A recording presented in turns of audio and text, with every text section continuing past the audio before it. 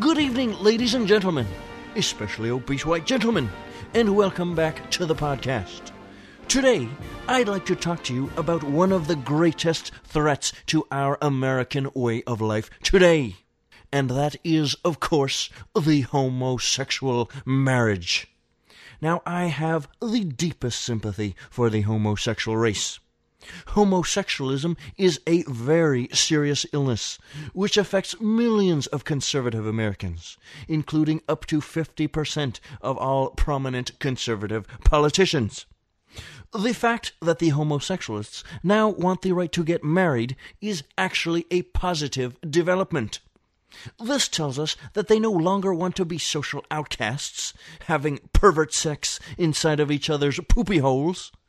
They want to be just like everyone else, having normal sex inside of each other's wives and children, like normal Christian Americans do.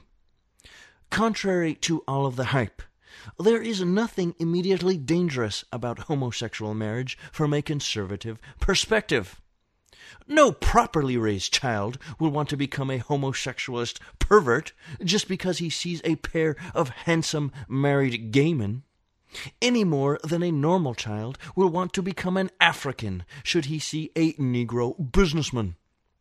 As we all know, homosexualism is spread by oral contact, not by visual stimulation. However, as with any policy changes, we need to think about the long-term implications of the homosexual marriage. Marriage exists in order to promote family. If we allow two men or two pervert women to marry, then what comes next? Chinese? All we need to do is look at what's happened to other countries that have implemented these sorts of policies. The Communist People's Republic of China has allowed Chinese marriage since it was founded in 1949. And just look at the results.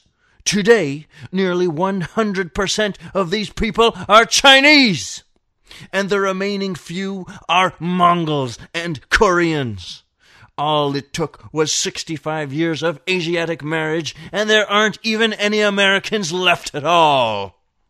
So I ask you, millions of conservative homosexuals out there, look in the mirror. You may be a pervert abomination, but at least you're white. And that's one thing that you can be proud of. Do you want the Chinese to take even that away from you? The homosexual marriage, while laudable in and of itself, must be sacrificed on the front lines of the war against the Asiatic menace. Homosexuals can be commended for their desire to become more like normal humans. But allowing homosexuals to marry and breed will just result in more and more homosexual perverts, not less. As we learned in episode 2 of the podcast, it is the environment which causes homosexualism. And therefore, if homosexual Americans truly want to become real Americans, then they should join with conservatives to abolish the environment today. This has been the Dick Hatenberg Conservative Podcast. Remember that dick sense is just common sense. Thank you, and good night.